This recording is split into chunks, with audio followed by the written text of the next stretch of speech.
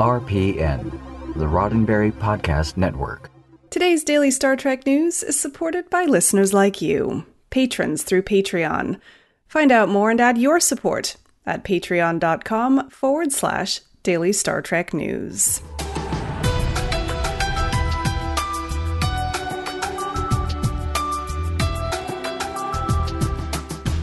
Hello and welcome to your Daily Star Trek News from the Roddenberry Podcast Network.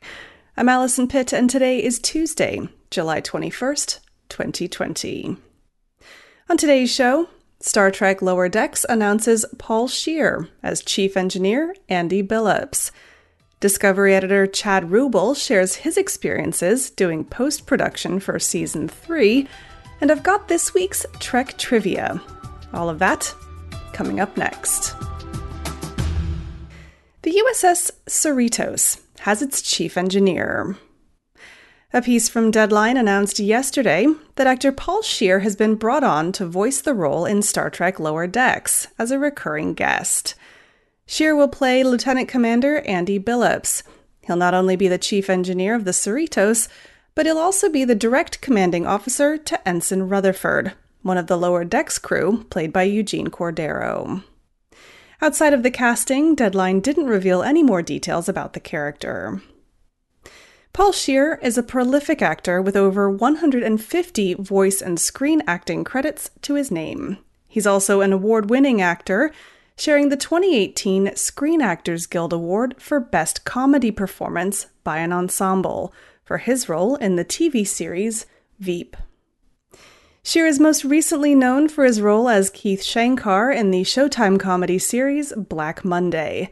Previously, you could also see him as Mitch in Fresh Off the Boat, Barry in the Sir Patrick Stewart-led Blunt Talk, or as Paul in Hulu's absurd sci-fi comedy Future Man.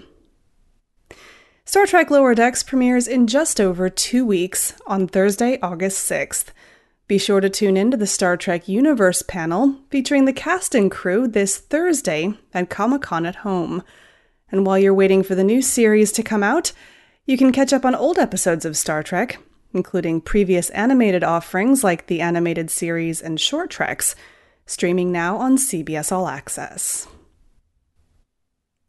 Fans of Star Trek Discovery might be wondering just what's going on behind the scenes as editing continues remotely and no announcement of a premiere date for Season 3. In a recent interview with Trek Report, series editor Chad Rubel shared his lifelong love for the franchise, giving a look at the process of remotely editing a high-profile series like Discovery during the pandemic. A lifelong fan, Rubel is no stranger to the enormous amount of content set forth in the Star Trek universe, which he says makes the job of editing more of a challenge. The hardest part of working on such a big franchise is that there is a lot more riding on it, Rubel said. Normally, you're creating a world on a new show. On Discovery, you have a world that's already been established, and you want it all to work on a bigger level. In the interview, Rubel said that while he's in contact prior to filming, he doesn't actually meet with episode directors until shooting has completed. When production halted in Hollywood offices back in March, the post-production team began working from home after transferring all of the Season 3 footage to giant hard drives, according to Rubel. When editing from home, I was able to stream the episode in real time to producers over the internet to give notes, Rubel told Trek Report. That way, I was able to make changes and have them watch with no lag in time. It actually worked out great. Rubel's editing work for Star Trek extends beyond Discovery, as he also edited 2 short treks, Ask Not and Children of Mars. According to Trek Report, Rubel's filmmaking roots run deep, all the way back to a TV production course in high school, which originally inspired him to pursue the field. Now, while he didn't give any hints as to a release date for Season 3 of Discovery, Rubel is confident that audiences won't be disappointed. All of the post departments are going above and beyond working remotely on Discovery, he said, adding, "I'm really proud of the work that we did and can't wait for the fans to see Season 3. Sadly, all of us fans will have to wait for a while at least. Until then, we can use the time to brush up on seasons 1 and 2 of Star Trek Discovery, streaming now on CBS All Access. I've got Trek Trivia Tuesday here in just a moment, but first, a word from me. This show is supported by people like you, patrons through Patreon. Your contributions from just $1 a month and up fund the resources that we use to keep delivering Star Trek news to you, wherever you are. Whether it's here, through the podcast or on our website, or even our daily newsletter, we're committed to keeping you up to date on the latest news in the Star Trek fandom, and you can help. Just head to patreon.com/Daily Star Trek News to find out how your monthly contribution of just $1 or more can make a difference. That's patreon.com/Daily Star Trek News, and a big thanks to you for supporting this show. And now, it's Trek Trivia Tuesday. Did you know, in the late 23rd century, some Federation starships used worker drones called DOT-7s to undertake essential ship repairs. These drones were vaguely human-shaped, with clear arms and a head, and maneuvered using a set of thrusters, which allowed them to make repairs both inside and outside the ship. So now a trivia question for you. A drone referred to simply as Dot was the star of the Star Trek Short Treks episode Ephraim and Dot, along with a mycelial tardigrade called Ephraim.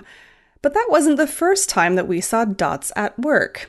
Can you name the first episode in which we saw DOT-7s in action? Find out on Friday's episode of Daily Star Trek News. And now, 2 quick notes just before I leave you today.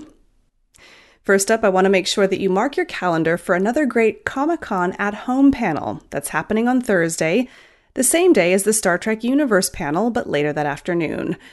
Dr. Trek Larry Nemecek is hosting a panel called The Science of Star Trek, 3 Generations of Advice. He's being joined by 3 of Star Trek's science advisors, Naren Shankar, Andre Bormanis, and Dr. Aaron MacDonald, who's a science advisor for the current Trek series. The panel takes place this Thursday, July 23rd at 5 p.m. Pacific, and you can find out more at LarryNemecek.com. Next up, I want to tell you about another podcast that I was fortunate enough to be asked onto a couple weeks ago called the Nerd Trek Podcast. Jeff, David, Phil, and I got together to wag chins over a couple episodes of Star Trek The Animated Series. We tackled More Tribbles, More Trouble and The Survivor, and both of those episodes will be out later today. You can find the Nerd Trek Podcast wherever you get your podcasts, or check them out on Twitter and Instagram at Nerd Trek Podcast. Well, that's it for today's Daily Star Trek News from the Roddenberry Podcast Network. Don't forget to check out the other great shows on the network at podcasts.roddenberry.com. Daily Star Trek News is produced by me, Allison Pitt, with selected stories by Chris Peterson. We're supported by people like you through Patreon. Find out how you can add your support at patreon.com/Daily Star Trek News.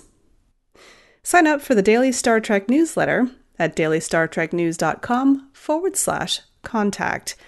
Get all the day's Star Trek news delivered straight to your inbox every weekday morning. And if email's not your thing, then don't forget to follow Daily Star Trek News on social media. We're at Daily Trek News on Twitter and Instagram. I'm back tomorrow with a special episode of Daily Star Trek News. I'm Allison Pitt. Live long and prosper. Podcast.roddenberry.com, the Roddenberry Podcast Network.